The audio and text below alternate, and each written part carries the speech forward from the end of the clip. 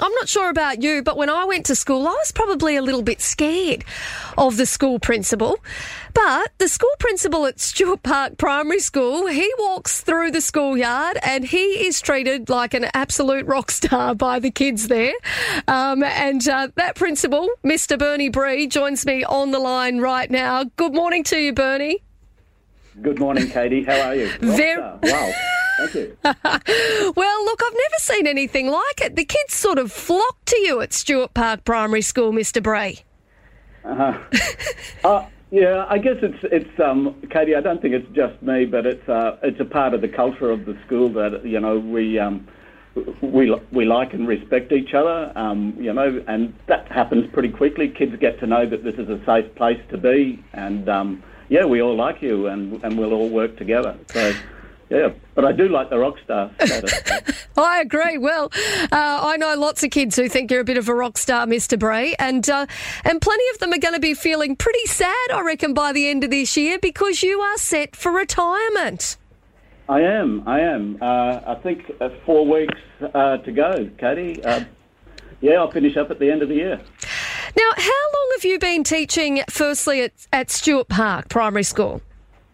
So I arrived in April 2003, and I never expected I'd be here in December 2020, but it's just been a beautiful journey, and I think pretty early in my time here, I realised that this was just a lovely community, a great place to be, and the challenges have kept me going, and I loved working with the people. That's the people in the community and the teachers and the kids. And I thought, well, why would I move on when I still have a lot to do here? But I think I see a lot of young leaders in education, and I think it's time to hand over. And I hand over with a lot of joy because the principal meetings that I look around at now, and I see some really great people coming through. So Stuart Park is in for the next step up, I think.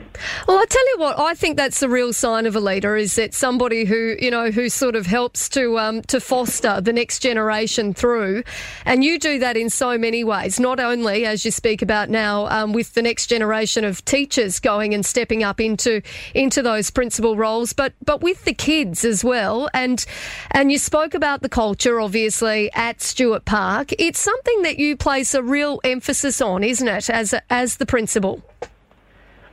Yes, Katie, that's for sure. And when we talk to, we're going to have some music in the background here. That's all right. The bell's about to go. When I talk to new parents, I let them know that our major focus is on building good, strong relationships throughout the school, and that includes not just helping the children to build relationships with their friends in the class, but the teachers are all involved in this as well. And, kids in the class will know what their teacher does on the weekend if they go fishing or, if they play sports or, when they turn up at school with we've got the one with a broken arm right now, they know that that's because they play AFL.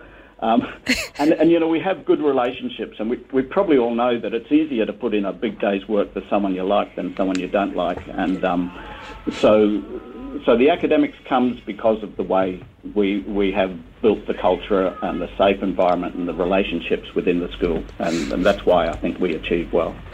Now, Mr. Bree, obviously you've been at Stuart Park since 2003. How many years have you been teaching? Oh, gosh. The first year in the Territory, first year teaching was 79. So I came to the Territory soon after the cyclone, but not as a teacher. Teaching was what I'd always planned to do, but I did my economics degree at Queensland Uni, and I came up here, and I actually worked as a town planner, believe it or not. There you go. On what was I think called the Darwin East Acquisition Area, beautiful name, but actually became Palmerston, and it was just a marvellous probably 18 months working in town planning on such a project. But when that project was over, I just wanted to go back and do my teaching, and so I did, and I started off at Nightcliff Primary in 79. Wow, so 1979. Goodness me, it's been a long and illustrious career for you by the sounds of it. That's like ancient history for you, Katie. And so much has changed, in education, but so much has remained the same as well. And, we talked about relationships, and back then that's what it was all about. We didn't have computers or smart boards or any of those things, but we still, the basic premise of teaching was still there. That's never changed. Mr. Bree, what have been the biggest highlights for you? I've been asked this so many times, Katie, over the last few months, and big highlights. I think certainly the highlight of my career was getting Stuart Parker as principal. That wasn't at all expected, and I knew the man, Rod Best, who was the principal here before me, and he was a bit of a legend and a lovely man, and I sort of thought I was a bit out of my depth even applying for it. So I'm so grateful that I got a job that I've loved for so long. So pretty hard to beat that highlight. But I think the highlight happens every morning. I walk most mornings, Katie, and I put this plan in my head when I'm walking about what I'm going to do through the day. And one day I might actually get to follow through on that plan. But, I arrive at school and something happens and, you go off on a different tangent and you get to late afternoon and all the kids have gone home and you think, I can start on that plan now. And, I've just enjoyed that every day is different. Every day's got challenges and joys, and but every day's different. So, Mr. Bree, final day of work, is it going to be the last day of the school year? I better come back and clean up the week after because, the next principal probably won't work the same way as I do with, it looks like some sort of chaos, but I better, clear the desk and make the place livable. But, basically that... I think it's the 17th. I really should know that, shouldn't I? It is the 17th of December.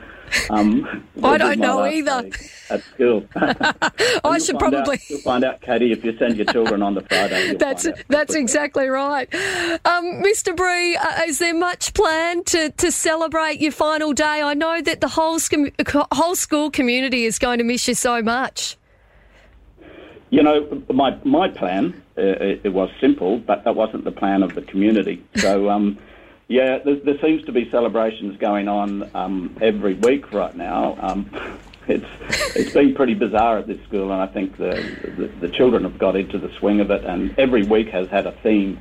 So we're on Irish Week right now. That's the music may have been heard in the background, but we've had some amazing weeks, and it's been fantastic. And I think I meet with the ex-community, the people who are past parents, this Friday, and then there is a special assembly on the Tuesday of the last week. And the thing I said to my senior staff when I let them know I was retiring, I said, "Can I just go out quietly?" Well, no. I think the answer was no. Yeah. So, there's a lot planned. I bet there is. I've heard some of it. I've heard the kids talking about some of the excitement.